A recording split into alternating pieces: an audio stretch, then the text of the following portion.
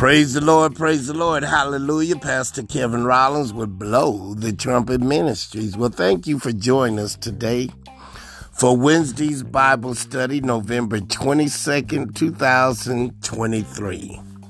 Today I'll be talking about consciousness. Yes, consciousness. Hope we all have a conscience.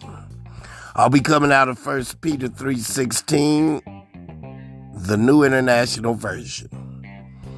Keeping a clear conscience so that those who speak maliciously against your good behavior in Christ may be ashamed of their slander. I experienced something similar to that the other day because a young person trying to find themselves, and when you're lost, you hope to be found. So I just thank God that He's given me a spirit of consciousness and a spirit of praying for those who need prayer. Father, loving God, lead me beyond myself to care and protect, to nourish and shape, to challenge and energize both the life and the world you have given me. Thank you for conscience. Hallelujah. Who is ever present, checking, guarding my every thought and action. Help me to be alert to His prompting through your Holy Spirit so I can always hear your voice. In Jesus' name, amen. Hallelujah. Thank you for joining me today. My question to you is, have you ever felt guilty for doing something you knew was wrong? Or the question is, how did you know it was wrong? See, the conscience is a gauge of what is right and wrong, or rather, it is a thing that convicts us if we do what's wrong. What is conscience? God has put within each one of us something that cries aloud against us whenever we do what we know to be wrong. Conscience is a detective that watches the direction of our steps and decries every conscious transaction and transgression. Conscience is a vigilant eye, so every imagination, thought, and act is held up for either censor or approval. I believe there's no greater argument for the existence of God in the world today than conscience. It is God's voice to the inner man. Conscience is our wisest counselor and teacher, our most faithful, most patient friend, abiding so we can really know God's voice. Some people believe that the conscience is the voice of God guiding individuals to do the right thing in a given situation. Conscience can be described as a moral sense of right and wrong, and it must be educated, as an uneducated conscience can make a wrong decision.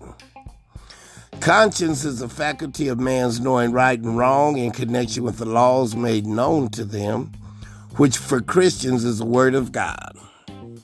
Unlike all other earthly creatures, humans possess a God-given capacity to know themselves and make moral judgments.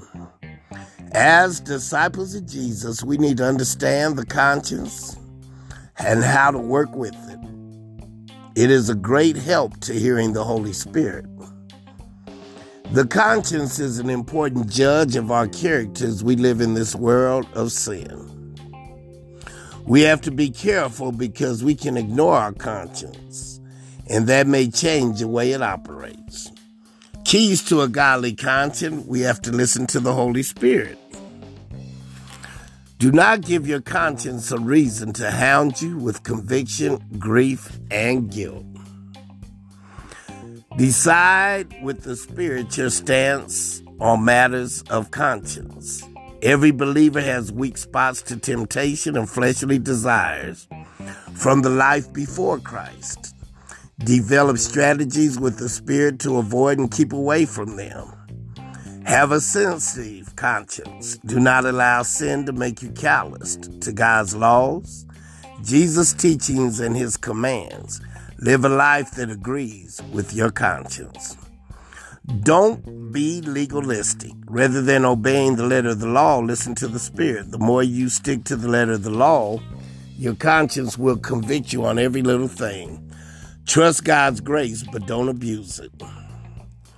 Confess your sins. Don't try and get away with the little sins. Run to Jesus' open arms and enjoy his faithfulness to forgive and cleanse you.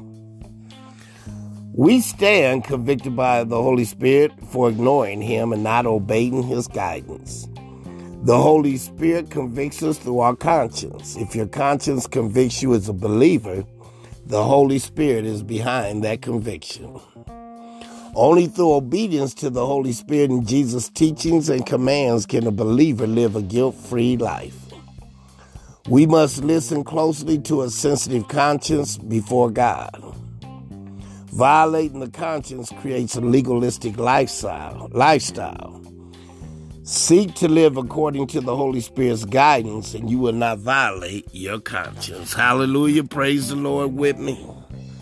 God of light, God of conscience, and God of courage, lead me through this time of spiritual confusion and public uncertainty.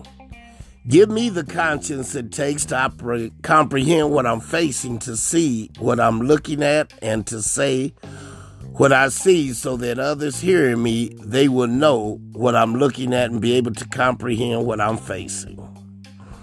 Open my heart to your teachings and help me to form my conscience according to your will. Please strengthen me with the virtues of faith, hope, love, and especially prudence. Grant me your loving kindness each day and send me the graces to always do your will, even when most difficult. Clear my mind and conscience so it will not hinder me from drawing near to you. Allow my actions to reveal my thoughts. Speak through me, O Lord, and allow me to touch someone's life as my actions reveal you within me. I pray that my conscience is cleared right now. In Jesus' name, amen. Pastor Kevin Rawlins with Blow the Trumpet Ministry. Come and join us at 1609 Havana Street. Every Sunday, 11:30 a.m. It's a place where we love God, we love people, while making disciples along the way. God bless you.